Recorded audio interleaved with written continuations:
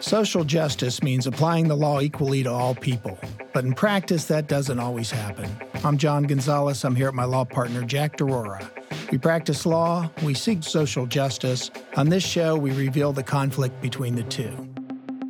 You know, for a while, it was just us in the office over a cup of coffee talking about the news of the day. With social justice issues dominating our culture, our focus became how do we, as lawyers, make a difference? And now it's not just us. Today we have Paul Sparks with us to discuss transitioning men from prison to the community. Paul's a former inmate and now the men's transition manager at Kindway. Welcome, Paul. Good morning. Hey, Jack, you know that my practice now encompasses representing inmates on post-conviction matters. And I have an interesting one coming up this month that I think Paul will also find interesting. This gentleman murdered a guy when he was 17.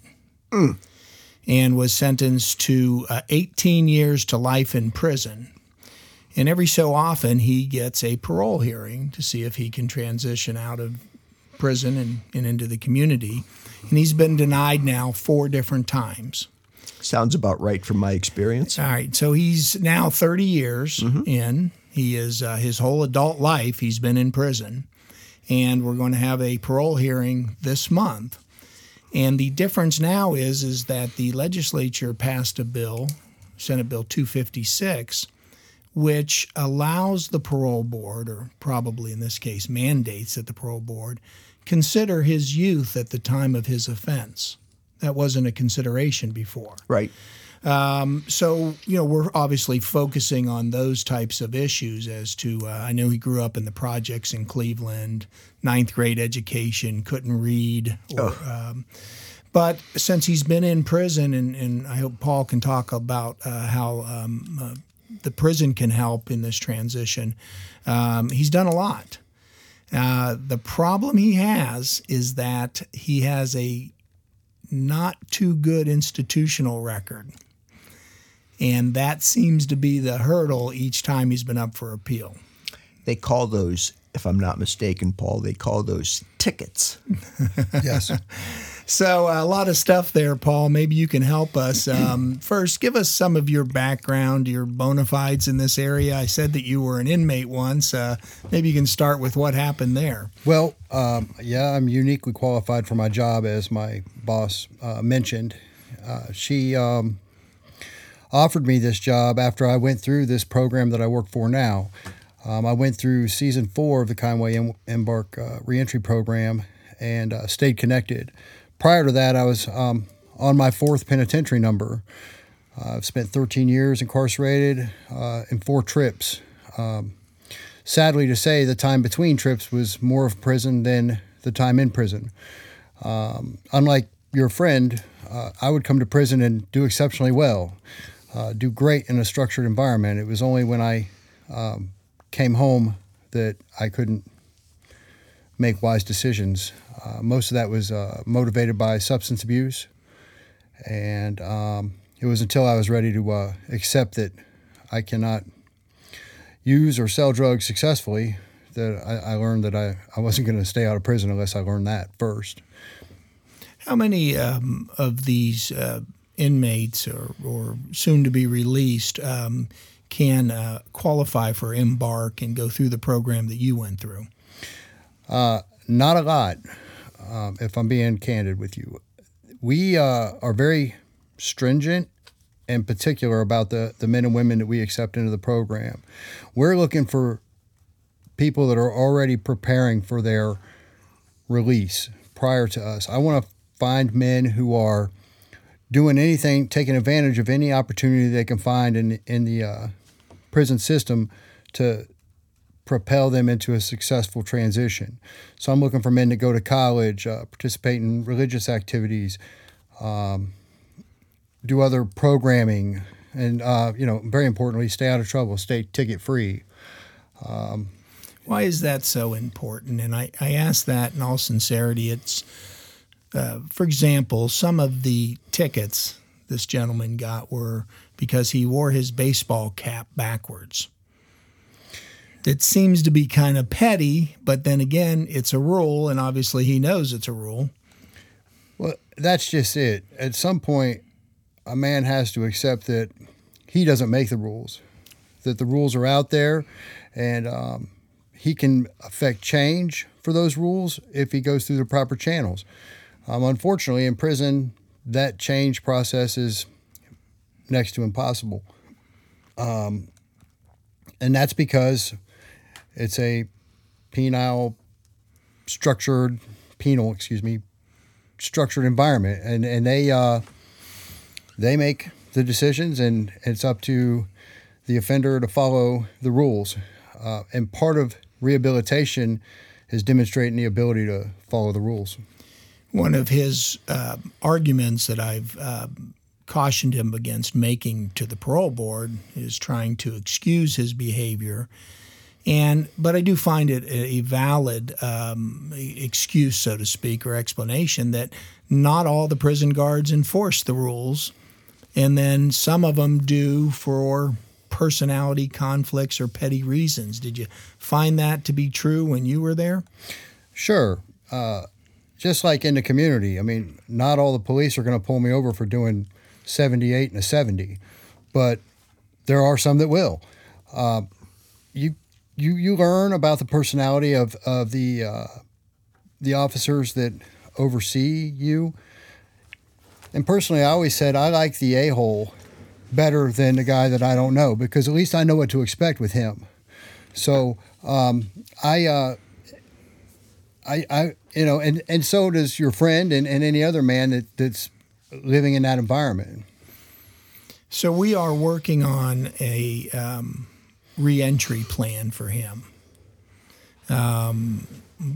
Would love to hear your thoughts about what that should include. You mentioned showcasing what he's done while he's in prison, and he has a pretty good resume. He's learned some trades. He does his religion is a big part of his life now. He's got a fiance. Does that hurt or help him in reentry? It depends if she came before or after the incarceration. At 30 years, I'm going to guess she came after the incarceration. Right. The board doesn't tend to look favorably on those relationships. And I'll tell you why. They, for the most part, are unhealthy relationships. He really doesn't bring anything to the table, and the board knows that. And 9 times out of 10, those relationships fail when they come to the community. So if his plan is to go stay with my fiance, the board's going to probably be like, no. And I do think that's part of his plan. Now, what about employment? Is that a must? So employment is number one. We tell our guys in the program, you need Jesus in a job. And you're coming from a 24/7 structured environment. The best thing you can do is structure your life around a 40-hour work week as quickly as possible. Idle time is the devil's playground. I mean, he's in big trouble by himself. So developing a community and developing a industrious work life are key to stepping back into the community. Does your organization get involved in the parole process at all? Do people that are coming up for a parole hearing utilize any of your services to convince the parole board that that their transition is going to be successful? Yes. So I personally, being the transition manager, when I have a man getting ready to come up for parole, I will interview him about 2 months before his parole hearing. I will ask him a series of questions and develop a letter to the parole board. Then I will reach out to the parole board and ask to be a part of what's called their family conference.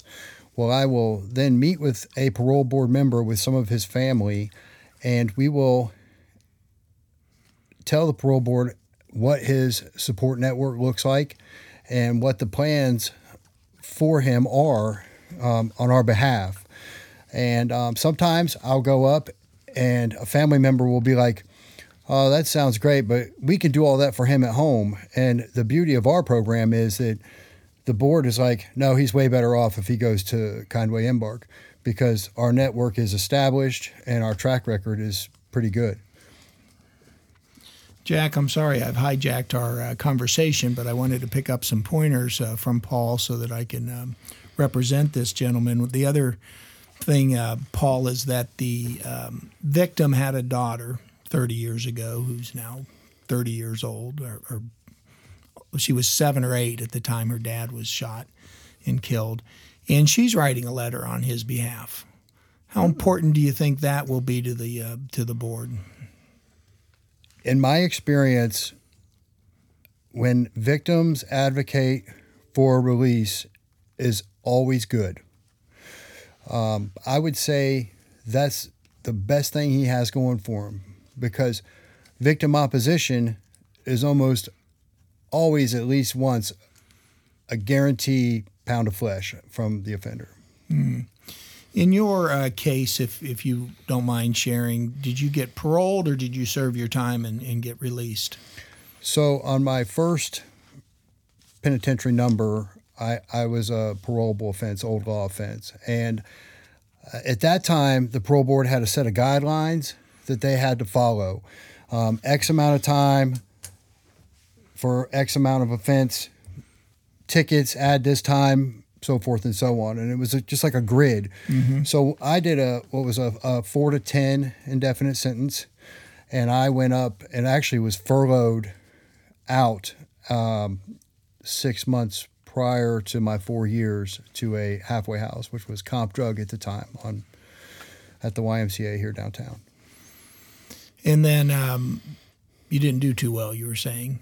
I honestly, I came back to that halfway house and blew numbers for alcohol after a weekend pass. Went and spent the rest of my furlough time in the county jail, thinking, oh man, I'm going to go back and do this other 6 years. And because of those guidelines, they still let me out. Mm-hmm. A lot of times I look back and I say, well, they just knew I was coming back. So it's like, let's go ahead and get him out so we can get him back. And I did great, again, through the parole. Back then, a parole was only 13 months. But as soon as the parole was over, I was back off to the races. Mm-hmm. I was like licensed to go and pick up substance again. And I think you got to explain that when you're on parole, you're reporting regularly to a parole officer, so you're being held accountable. That's what made the difference, right? Absolutely. The accountability makes a huge difference. That's why I tell our men, the parole officer works for you. Your successful transition is their job. So do what they tell you. Jack was telling us a funny, I guess now, story about when you were caught once. Do you mind sharing that, either one of you? Because you look back now, and I'm sure at the time it was, not so funny. No, go ahead. So. My last penitentiary number, which was 9/8, the beginning of it was 9/8 of 2011. I was running what we on the streets call a trap house, basically because if the police come, you're trapped in there. And I had it all wired up like it was an episode of Big Brother. I mean, I had cameras everywhere, so I thought, I'm going to know they're coming. And I did. I knew they were coming, but I couldn't go anywhere. I couldn't get out of the house. So I just started working on damage control. I'm trying to, hide the dope, hide the guns. And I worked my way all the way up to the attic. And I was going to go out on the roof, but I didn't know that the daggone window was nailed shut. So I buried myself, and, I was much leaner then. Scrawny would be the word. I was about 160 pounds, so I burrowed this little spot. We had the old lattice or lath walls and plaster, and I buried myself between the rafters and covered myself up with insulation. The SWAT team still found me, and they dragged me out of there covered in insulation. And, and I knew I was caught. I mean, I knew they knew who they were looking for, but I was just trying to buy time, I think the moral of the story, of course, is not to get involved in drugs. And then the second story is, if you do get involved in drugs, have a better plan B than you had. Oh, absolutely. So tell us a little more specifics then about the program that you're offering these inmates. it's actually a lot of education and things like that, right? Yes, sir. So we offer 3 specific programs throughout a year of the Kindway Embark reentry program.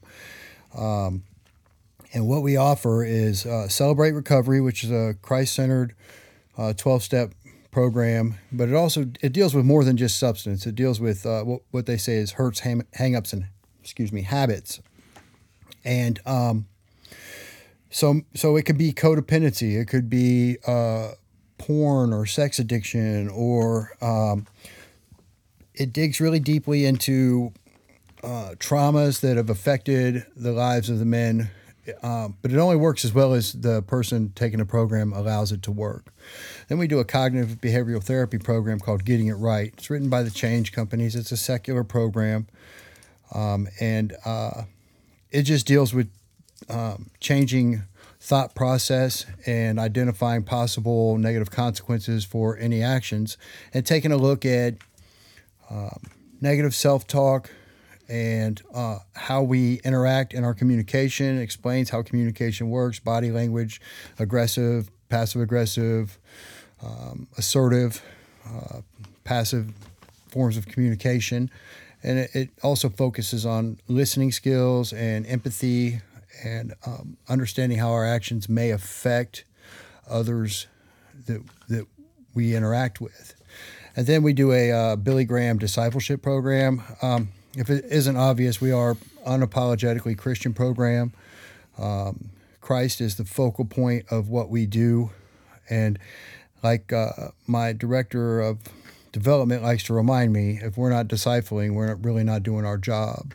So we also offer these programs to general population, but not as part of the Embark program and not as a package like we do for the men in the Embark program. At the risk of sounding like a cheerleader for Embark, and perhaps I shouldn't be embarrassed about sounding like a cheerleader, I have sat through parole hearings with members of the general population who are not part of Embark. And I've done it, I think, 3, maybe 4 times, and for me, it's stressful because these men, God bless them, are like lost sheep. They just don't have a sense of A, where they are, and B, what they need to do to get out of prison. And they're remarkably different from the men we have in Embark. So when I do this parole hearing with non-Embark men, I just brace myself for a bad day.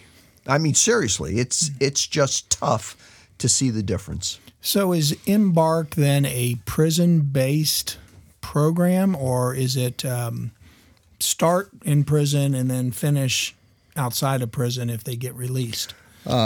It starts in prison. We meet with men for about 10 months prior to their release, sometimes up to a year or 2. And we walk with them for at least a year after they're released. We have a transition house out on the east side, just outside of Bexley, and we will transition men when they're released there.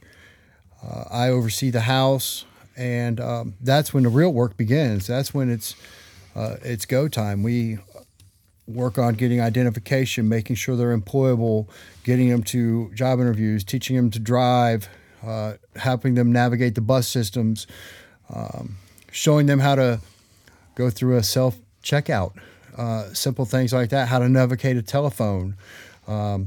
Most of these men didn't see smartphones.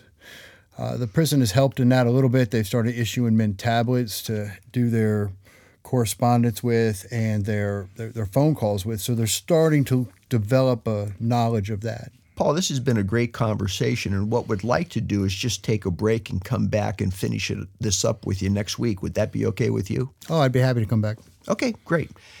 Our thanks also to WOSU and our sound engineer, Dalton Jones. If you like what you've heard today, please tell a friend. We want this show to be more than just us. We'd like it to be all of us. We'll be back in another week or so with another important social justice issue. Until then, so long.